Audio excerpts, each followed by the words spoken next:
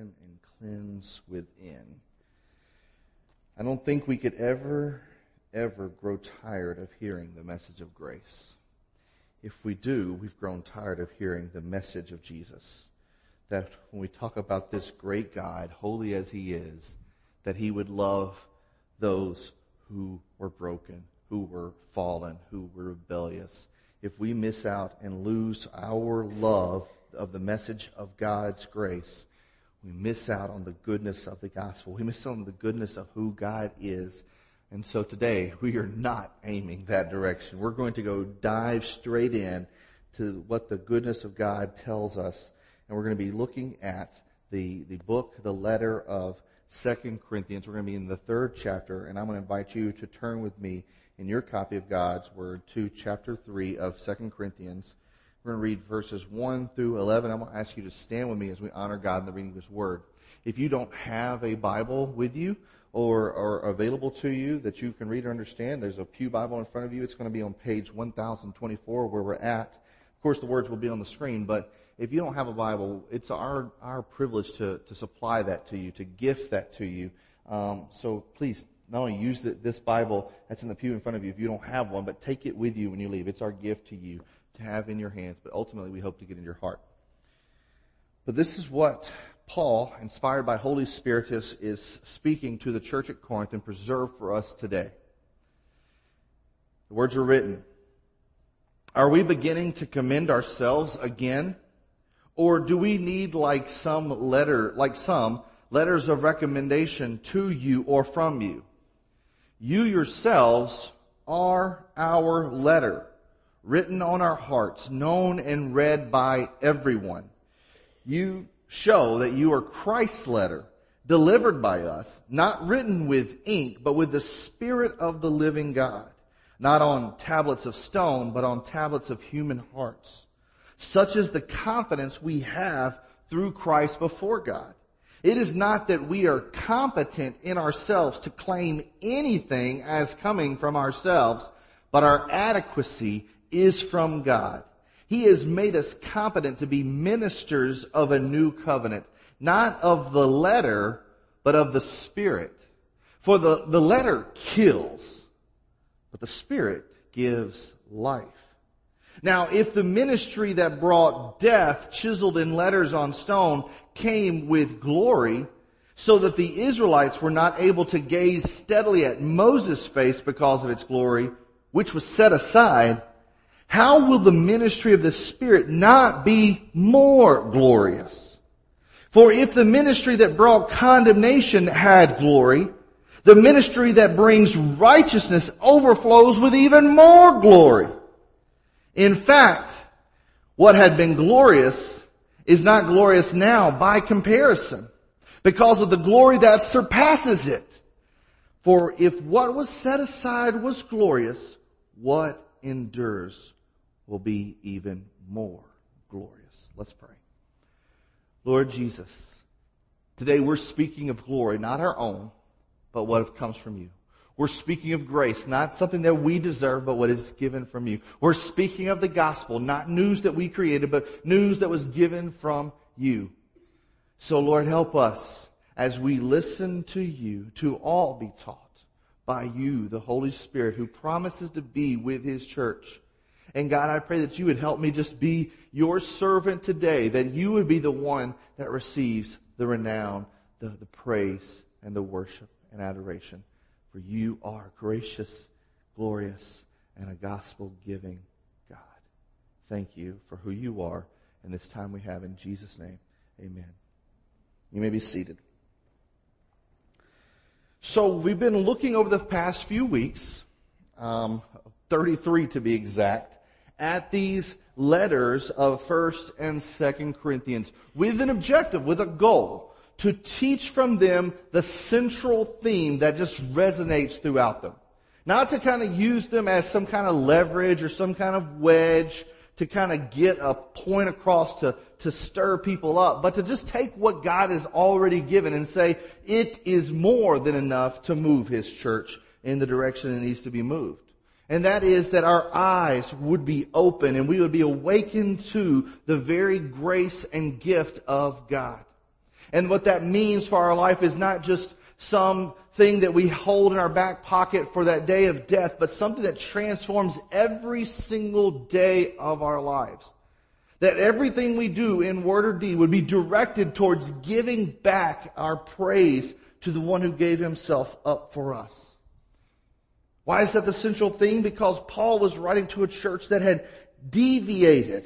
They had gotten distracted and deviated away from the course of what this looked like in their life. They were full of good intentions. They were full of good hopes and trying to set towards a path that looked holy, that looked good for the sake of getting along. But the problem was, if it did not have the source and the direction that was set by God, it would ultimately fracture. It would ultimately fall apart. It would ultimately lose that which God had placed within it to blossom.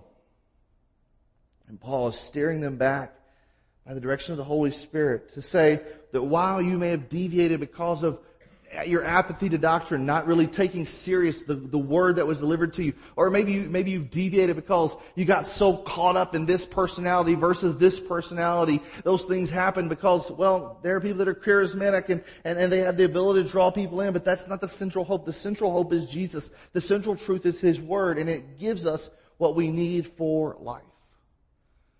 Paul spent about a year back and forth writing to this church in Corinth, the church that he founded on his second missionary journey. And on his third missionary journey around AD 56, he's spending a year going back and forth in correspondence, answering questions. He's not afraid of those. That's why we should not be afraid of having people ask us questions and growing together. And some of the stuff they have to wrestle with is pretty heavy things. And this is what we believe to be the fourth letter, two of them preserved for us in the Scripture, but the fourth letter that Paul wrote to the church at Corinth. And in here he starts describing four truths. He's very happy and very hopeful about what's happening in the church at Corinth, but he also knows there's still some things that need to be course corrected, and he's showing them what it means that God Himself was in Christ as the reconciler for humanity and how big that is. But also that He has delivered that ministry to us. Now that Jesus has ascended into heaven and He's gifted His church with the Holy Spirit, that ministry, that news, that carrying that responsibility and privilege is now in our hands. Not to forget that. And that when it comes to serving the Lord, there are going to be days that are up and down. There are going to be days of suffering and victory. Because true ministry is going to walk through people not only through the highest of highs, but the lowest of lows. It's going to help meet needs in various places. Some that are going to take you in areas that you may be uncomfortable with, but nevertheless need the hope of the Lord. When I think about that, I think of Paul when he's sharing of that news. I wonder if he thinks about Ananias, who was not the bad Ananias, Ananias is fire, the other Ananias, who in Acts chapter 8, God told him to go to a house on Straight Street, to Simon the tanner's house, and there was a man named Saul, who was a persecutor of the church, who had been responsible for seeing people tortured, seeing people put to death, seeing people put in jail and arrested and put on trial for being a follower of Christ, as being against the direction of the Scripture. And this man, Ananias, he heard the message. And he was even questioned God's direction. He says, I've heard what this person has done to your church. But nevertheless, God sent him and he obeyed to a place that required him to go, I'm sure, out of fear. To a place I'm sure required moving beyond their comfort. But he did. And that man that he shared the love of and grace of God to and helped bring healing to his life was a man named Saul that would be the writer we call Paul that writes this very letter. Ministry is going to require us and stretch us to meet needs that sometimes are very difficult. And then when it comes to the leadership, there's a heavy responsibility placed upon them that must not be neglected. It must be supported. But here, as Paul is writing, he's addressing a situation about where people get their validation, if you will. Where people get their stamp of approval. He's dealing with this topic. And he's asking the church to contemplate, to consider what it means to have the gift of God's glorious, gracious gospel. What does it mean to hold that? Should that be enough? Or what is it you're really seeking? And that's going to lead us to look at these questions.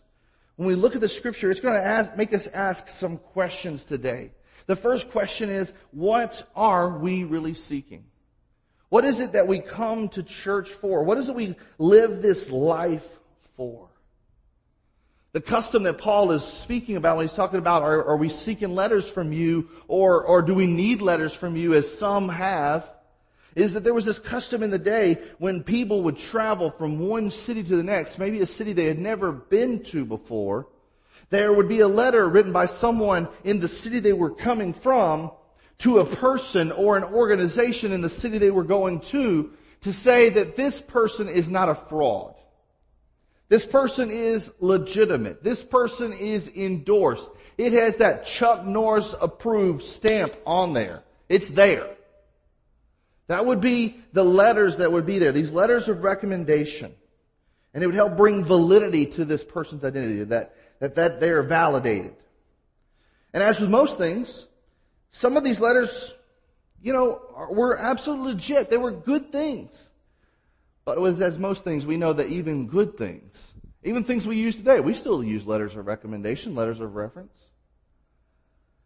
But even we see most things that could be good, some of these letters would be forgeries. They would come with people with a hope of some ill-gotten validation or self-gratifying gain. They would be malicious to push others out. And I think about it in this, that whenever Paul is talking about this church and these people that are saying that you need some kind of validation, you need some kind of stamp of approval to hold your identity together so that we know that you're good enough. We know that you're the person that you say you are. We know that's not too far off from where we are today. I mean, this is what the church is dealing with in Corinth. And it's not really too off base to where we are today, because today we are still living in a world where people are still seeking some sort of validation, some sort of endorsement, some sort of stamp of approval that you know what, you're good enough. You're smart enough. You're strong enough. We want a stamp of approval, and we need that from our family. We want that. And when we don't have that stamp of approval, man, we get bitter. We want a stamp of approval from our vocation. When we do a good job, we want our boss to say, that's a good job. Or that we know what we're doing. None of us wants to look like an idiot to the job that we're actually supposed to be accomplishing. We want that stamp of approval. We want that from our education, that, you know what, this person he knows what he's talking about. That they have the right degree or they have the right level of intellect. We want the stamp of approval based on our achievements, what we feel like we've earned, what we feel like we've worked through. We want it so our identity feels it has that approval. And Paul is saying here that we are not people that are trying to commend ourselves, that are just seeking some kind of stamp of approval on our own life just to build ourselves up. That is not what we need, and that's not what we really should be seeking. Having these things are not bad in themselves. Having a good family or a good job or good education or great achievements or a great identity and reputation, none of those things are bad in themselves. But if they are what you build your hope on, the foundation of your life, it is a faulty foundation. No matter how many stamp of approvals and slaps on the back and attaboys you get. It will never be enough for what we really need. So the question I have to ask you today is, what are you really seeking?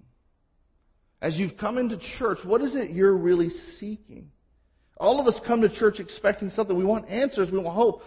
But is our being at church only so that we can get that stamp of approval, that checklist that I feel validated this week that I'm spiritual enough? That I did my holy duty?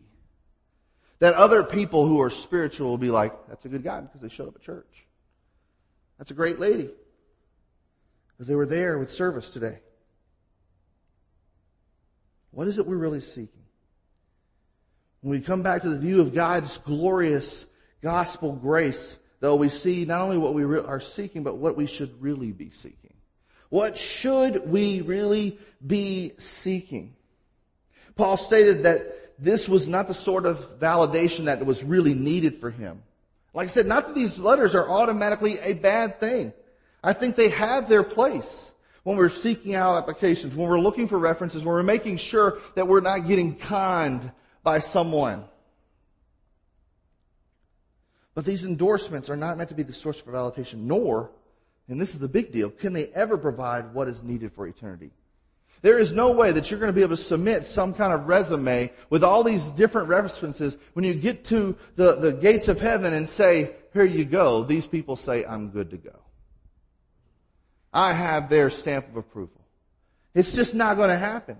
No matter how holy or spiritual that person is, unless the referral you have is Jesus, unless that endorsement comes from Him. And when it comes to the endorsements that the servants of Christ are meant to build their lives upon, we need to ask a question why these are not good. One, as Paul would say, no human servant of Christ can take credit for this process of conversion. Not one of us can take credit for that.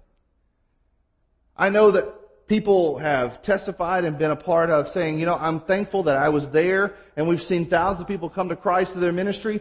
Amen. Praise the Lord.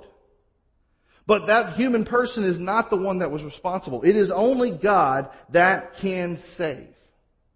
We cannot save ourselves. We're not responsible for our conversion in the first place. God is. He's the one that made His grace known to us. We merely responded to the gift.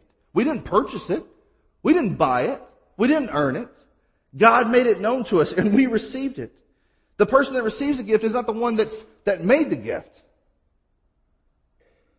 And we cannot be responsible or take credit for the sake of others. We can be thankful that of our part to play in their life that they have heard and known. But it is only God and the work of grace by the Spirit that can ever save anyone. We cannot take that credit. And so may our hope not be built and boosted on numbers. While numbers are important, when there is quality, there is usually quantity. May that not be our self-esteem, our validation, our stamp of approval on ourselves. Secondly, we can't build our lives on this because we do not and cannot become followers of Christ through merely some sort of manual, some sort of technique, or merely some formula that is man-centered and man-focused and man-directed. If all of it is built on what I need, what I can do, what I can achieve, what I must do, and yet it does not take into account the move of God on the Spirit, nothing happens. Now I want you to hear me out, because sometimes that may sound a little anti-gospel. You cannot come to Christ and be saved except for the Holy Spirit draw you. That is central Bible. That is Jesus' words there. So if your hope and your dependence was that you were in the right place at the right time, you said just the right words to the right person, and got their stamp of approval, you may potentially have missed the big deal. If it was not God, the Holy Spirit, that impressed on your heart the need to be saved, and you trusting in Him and Him alone for His work of grace, then you followed something else.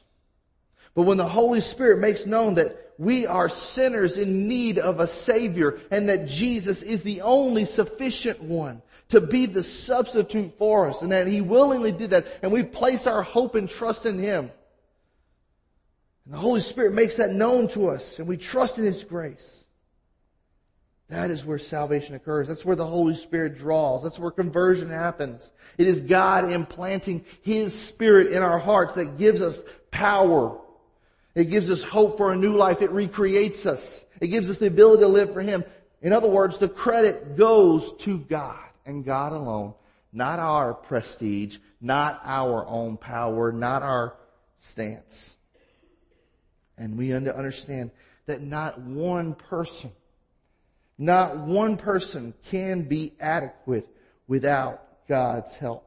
Paul says, such is the confidence that we have through Christ before God. It is not that we are confident in ourselves to claim anything as coming from ourselves, but our adequacy is from God. And He made us confident to be ministers of a new covenant. It is He that gives us the power. It is He that makes us complete. It is only He. And if we are dependent on ourselves and seeking some kind of approval and attaboy from other people, we are not following the work of grace or the work of the Spirit. We are not embracing the gift of God's glorious gospel grace as we should. Without the Holy Spirit enabling our natural talent, and natural talent's great. I'm glad people can do it and do things well. But it will only carry us so far. But that so far will never be far enough. It just won't. We need the character and special strength that God alone can provide. And that is why Paul spoke of the difference that was made between that of the Old Testament and the New Testament, that of the Old Covenant and the New, that between the promise of what God was providing and what has been provided. This is what we should really set our hope in. This is our validation. This is our endorsement, not something that can ever be achieved or placed on us or labeled by any other human being, but through Jesus Christ alone. This is what we should really be seeking. Which presents us a third question. If this is what we really should be seeking, what we really need, then how does someone receive what they need? How do they get that? Well, it is only by that Holy Spirit-led belief, trust, and receiving of the Lord Jesus Christ that can a person be filled with the Spirit, be filled with the gift of eternal life. No other way achieves it. It is only by trusting in Him. And this is not just a mere head nod, fill out a card. This is I am placing my whole hope, my whole life in the hands of God. And were He not there, I know I just fall. He's the one that I'm giving myself to. He is that bridge, and were it not for Him there, I would just be walking into an open chasm. I am leaning on His everlasting arms because I've seen and the Holy Spirit has made known that there is no other hope but Jesus. And why is that? Because the difference between the old covenant and the new covenant and what we saw in Jesus Christ is that no one but Jesus ever perfectly fulfilled the law. No one but Him. He is the sinless one, the holy one, the utterly righteous one. And what that means is because He's the only one that fills it, all the others, we're all left in condemnation. We're all left with that judgment placed upon us. There is no grading on a curve for us. Because Jesus, He way outscored everybody else. The Bible says that we have that punishment, that consequences for our sin already laid on us. That condemnation is already there. Well, does that mean that the whole Old Testament is bad? Does that mean we just throw out that part of the Bible because it's just no good then, right? What use is that?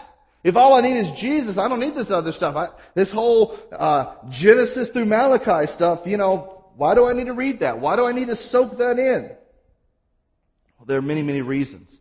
But let's just go to the Old Covenant in itself. You see, the Old Covenant is the law, and it makes people realize and recognize their utter sinfulness.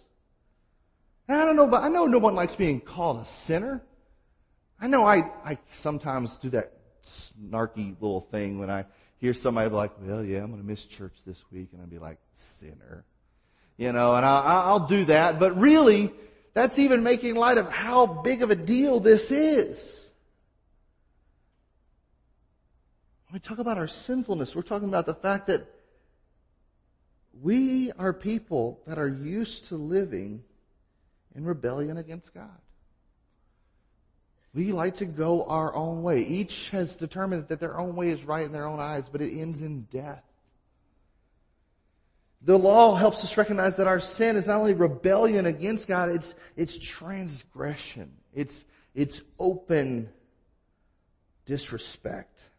It's iniquity. It's a state of wickedness that's in us. It's unrighteousness that is not just something that we've done with our hands on the outside. It's stained us within. And the law makes us recognize that we are powerless in ourselves to have the life that we need. And we're powerless when we just read the law. We see there's no one righteous. There's not one of us who has done good aside from Jesus. Now, I know this seems like a very harsh message. This seems like a very judgmental message. This seems like very painful to hear. But what it shows us is that in the law, God says what is impossible on your behalf is absolutely possible on my behalf because I love you so much. That if we look at this whole thing of the Old Testament and the New Testament, Old Covenant and New Covenant, as just some kind of transaction of business, and we use that personal passion that God has for us, and seeing this is how utterly desperate we were, and yet how openly giving God is, we miss out on something. The Lord has given us something grace-filled, something unmerited, and that changes everything. And that leads us to the fourth question. How does this gift change everything? How does it? How does it make a difference when we trust in Jesus? Well, it's a gift that's offered freely to all who believe. It's a gift that's offered to all who will believe, all who the Holy Spirit draws in. You see, the law is good in that it shows us what righteousness and morality actually look like. And it shows us how we miss the mark, but it gives us that picture that this is the aim, nevertheless. And when we come to Jesus, we can go back to the law and say, God, I know I will never meet this mark on my own strength or my own power, but by your grace and by your work in me, I'm going to aim for it because I know it honors you. I know it reflects you. I know it demonstrates the love that you willingly gave to me. And it offers the response to God's character, the portrait of what faithful obedience is meant to look like. But it helps us to recognize that were it not for grace, were it not for God, were it not for His glory being on display, we would have nothing. But because of it, because of Him, we have everything. I think about this at times. How pitiful it is when I lose my wonder for Jesus. I mean, think about it. How pitiful it is when we lose our wonder for Jesus. When we lose our wonder for what He's done, for the rescue He's provided, for the love He has freely demonstrated. And when we lose our wonder for Jesus, I think it's just a catalyst for all the other stuff that happens in our life. When we lose our wonder for Jesus, man, sin looks a little more attractive. When we lose our wonder for Jesus, the love that He has for us, we tend to miss out on sharing it with other people. People we call brothers and sisters in Christ or people that are complete strangers.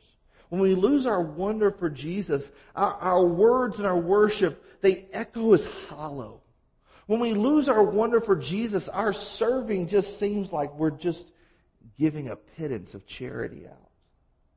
But when we have a wonder for Jesus based on who He is and what He said and what He's done, and we see the gravity of it, that it is something amazing, something defining, something life-changing.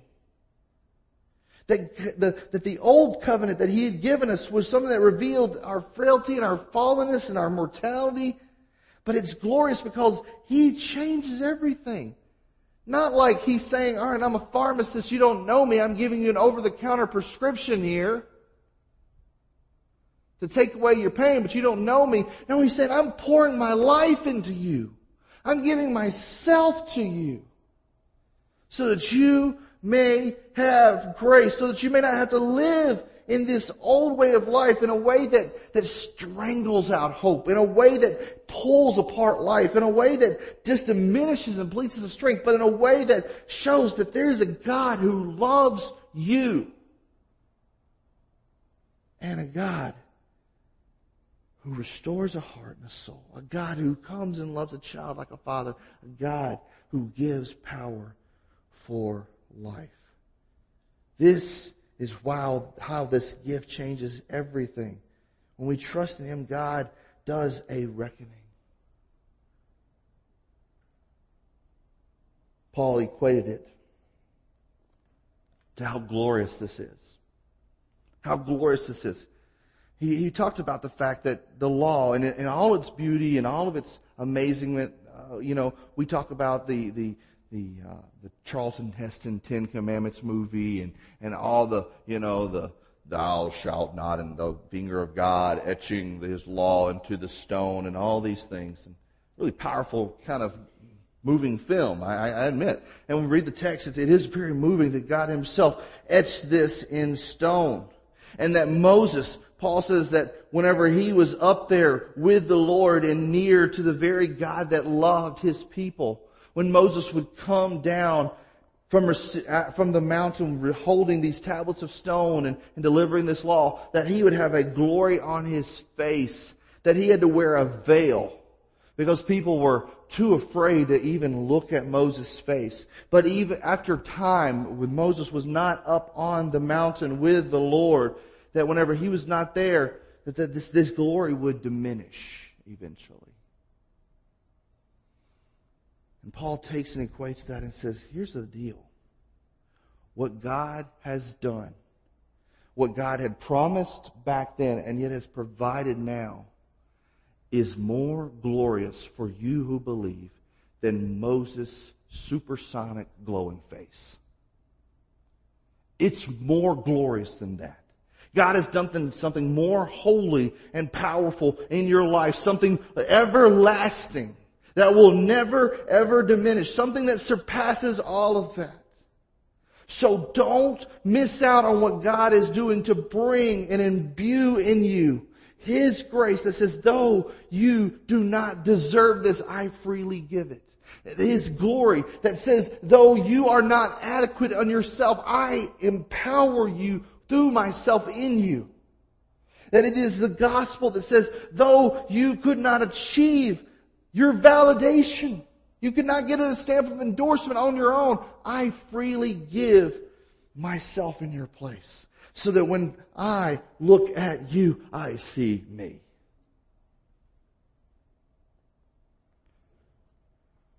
And Paul says that his life, his ministry, his service, the very part that he feels is his greatest validation now, is to be a minister of that grace.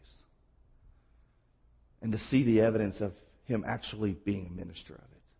Not just carrying around the title, but doing nothing, but actually living it out. And when he looks back at the church, he says, you're the evidence. If anything, you're the endorsement. Not that I need a letter from you. I'm not even asking for a letter from you. But God Himself can look on what is left behind in my wake. Not that says and testifies I deserve anything, but that I have been faithful with what I have been given. That I have been faithful with what I have been given.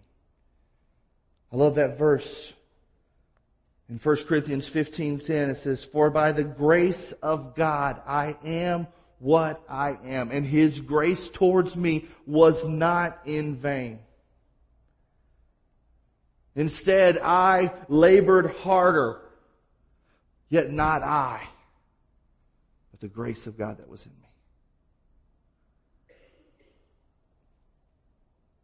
What Paul lived out, someone who was once a church persecutor, who was pushing people towards the edge of death.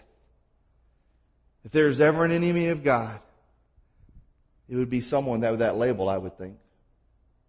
And yet the testimony of God is that He could even save someone that's that far away and draw them very near and change their life from that point forward to leave a wake behind them that says, this is what I know of the gift giver, why he's so defining to who I am and how He defines what I do. So the last question is this: what do we have to say about the gift giver? What does our life testify about that?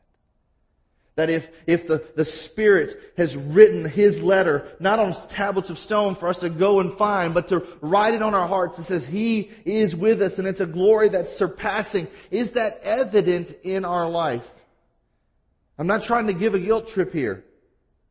But is the life that we are living, is it an active validation and endorsement of God? Instead of us seeking one, but us giving back and saying, this is who He is.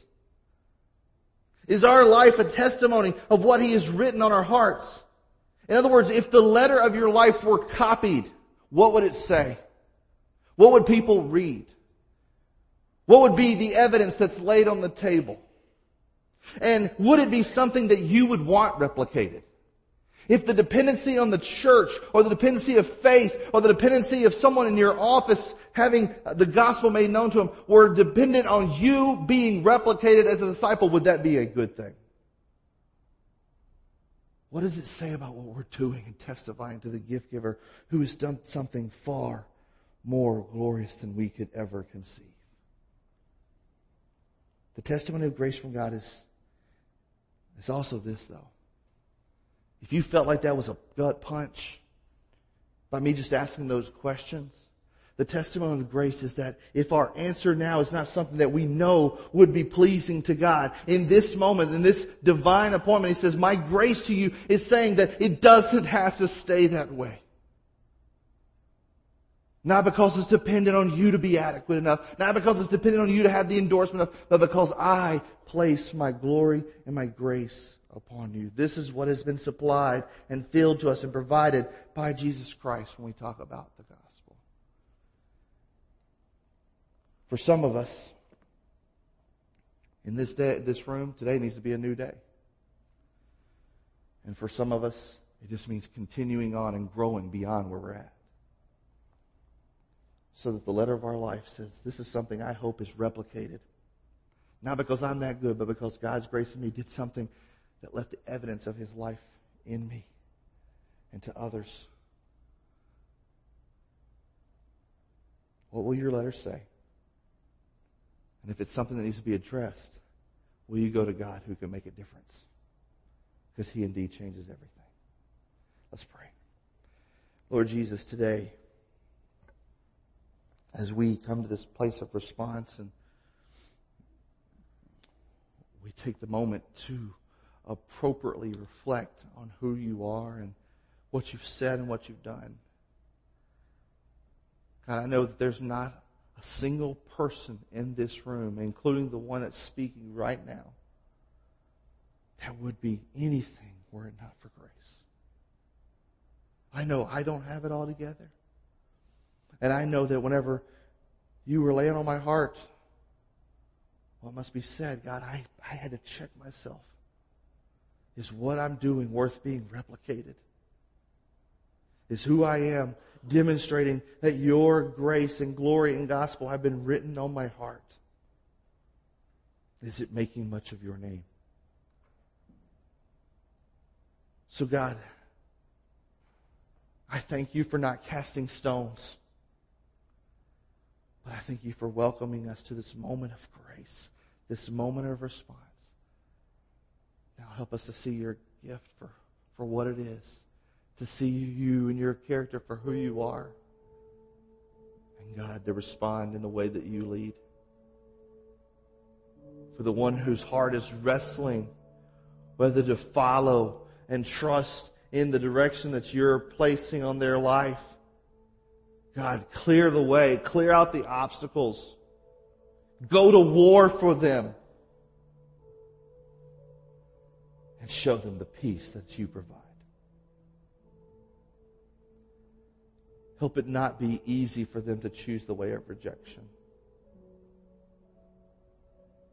Help them see the abundance that is in grace, that is from you alone. And may your Holy Spirit draw us near today. In Jesus' name, amen. I'm going to be down here at the front. And I'm just going to give these simple instructions. I don't know what God may be leading you to do today. Maybe it's a first step for you.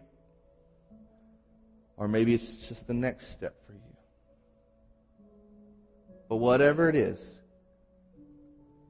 Please follow the Lord's direction. I'm going to be down here at the front to help anybody that may need help with that choice, whether it's the first one or the next one. You follow as God would lead you.